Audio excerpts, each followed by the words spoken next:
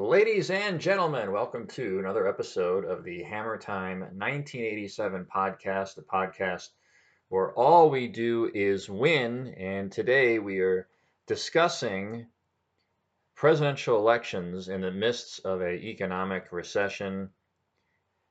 And this podcast, of course, is quite timely because as of April 2020, we are in the midst of the great lockdown from the coronavirus starting around St. Patrick's Day. The U.S. economy and basically all 50 states decided to shut down and close businesses, which has led to record unemployment. And it's also happening within an election year. This is 2020. We have an election in November of 2020 to determine whether Donald Trump will be reelected as the 45th president or whether Joe Biden, the Democratic challenger, will win. So there's a couple of elections that happened within a recession, and this is kind of a back of the napkin type of look here. But basically, my criteria was I wanted to see what party would win during a time of economic recession and whether that can lead to any indicators about what might happen in November of this year. So there's a couple of elections to talk about here. The first one is the election of 1960. This is Richard Nixon, who is the Republican vice president for Dwight Eisenhower, and Nixon is running to replace Eisenhower, and the challenger is John F. Kennedy, the senator from Massachusetts. The recession starts in April of 1960 and actually lasts to 1961. Unemployment reaches a peak at about 7%. And well, what happens? Well, I think you might know the outcome from your history. John Kennedy wins the election. Now, the election itself was very close. The national popular vote, both candidates had about 49% of the national popular vote. However, it was John Kennedy who had a more decisive win in the Electoral College. He had 303 electoral votes compared to Nixon's 219. And of course, politics was a little different back then. Richard Nixon won California and John F. Kennedy won Texas. So you won't be seeing that anytime soon with a Democrat winning Texas and a Republican winning California, but that's the way it was in 1960. So in our first litmus test here, the incumbent party loses during a recession. The Republicans lose the White House and the challenger John F. Kennedy wins. And that was the recession of 1960 and 1961. We fast forward in time to the election of 1980. Jimmy Carter, the Democrat, is running against the challenger Ronald Reagan. And the recession actually starts in January of 1980, and officially it ends in July of 1980, although the effects of it certainly carried over to November. And this election wasn't really close. Ronald Reagan blew out Jimmy Carter. Reagan had one of the biggest victories in electoral politics history. And it was also a blowout in the national popular vote. People were not particularly pleased with Jimmy Carter's leadership, whether it was from high unemployment, high inflation, issues with Iran, with the hostages. But Jimmy Carter is routed by Reagan. And so once again, on our test here, the incumbent party, this time the Democrat, loses during a time of economic recession. All right, we move 12 years beyond 1980, and now we get to 1992.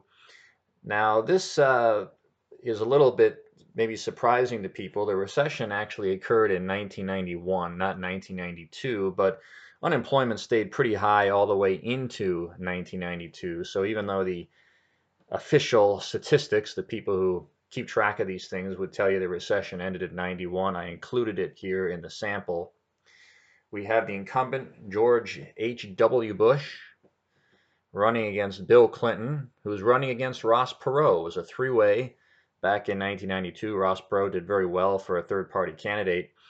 But once again, the incumbent party suffers during a recession. George H.W. Bush is defeated by Bill Clinton. Clinton wins a decisive victory in both the national popular vote and the Electoral College. And so once again, on our list here, the incumbent party suffers and is thrown out of the White House during a time of high unemployment and economic recession. Then we fast forward again in history and we go all the way to 2008, which I'm sure most of you listening were probably alive for that one. If you remember, George W. Bush was the incumbent, and he was the incumbent president, but John McCain was actually the Republican who was running. Bush couldn't run again. He had already been serving his 2 terms. But John McCain was the Republican running against Barack Obama. And in 2008, we have a collapse of the financial markets and the start of the Great Recession. And this election, too, was also a blowout. Obama wins decisively in the Electoral College in the national popular vote. John McCain is routed, and the incumbent party once again is thrown out. So, as we can see from my back of the napkin experiment here, if you are an incumbent president and part of the incumbent party holding the White House, and millions of Americans start to lose their job, have lost their job, the economy slows down, there's probably a good chance you're going to be packing your bags and you're going to be on your way out. So if we're thinking about 2020, well, based on the history that I just went over, it looks pretty gloomy for Donald Trump to win re-election.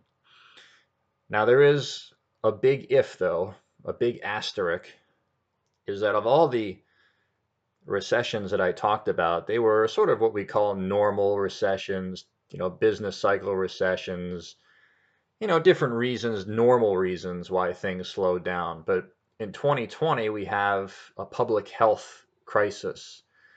It's not really the Donald Trump's economic policies that have led to collapse. It's been this virus that came from China, and the big question for Donald Trump will be, do voters punish him for that?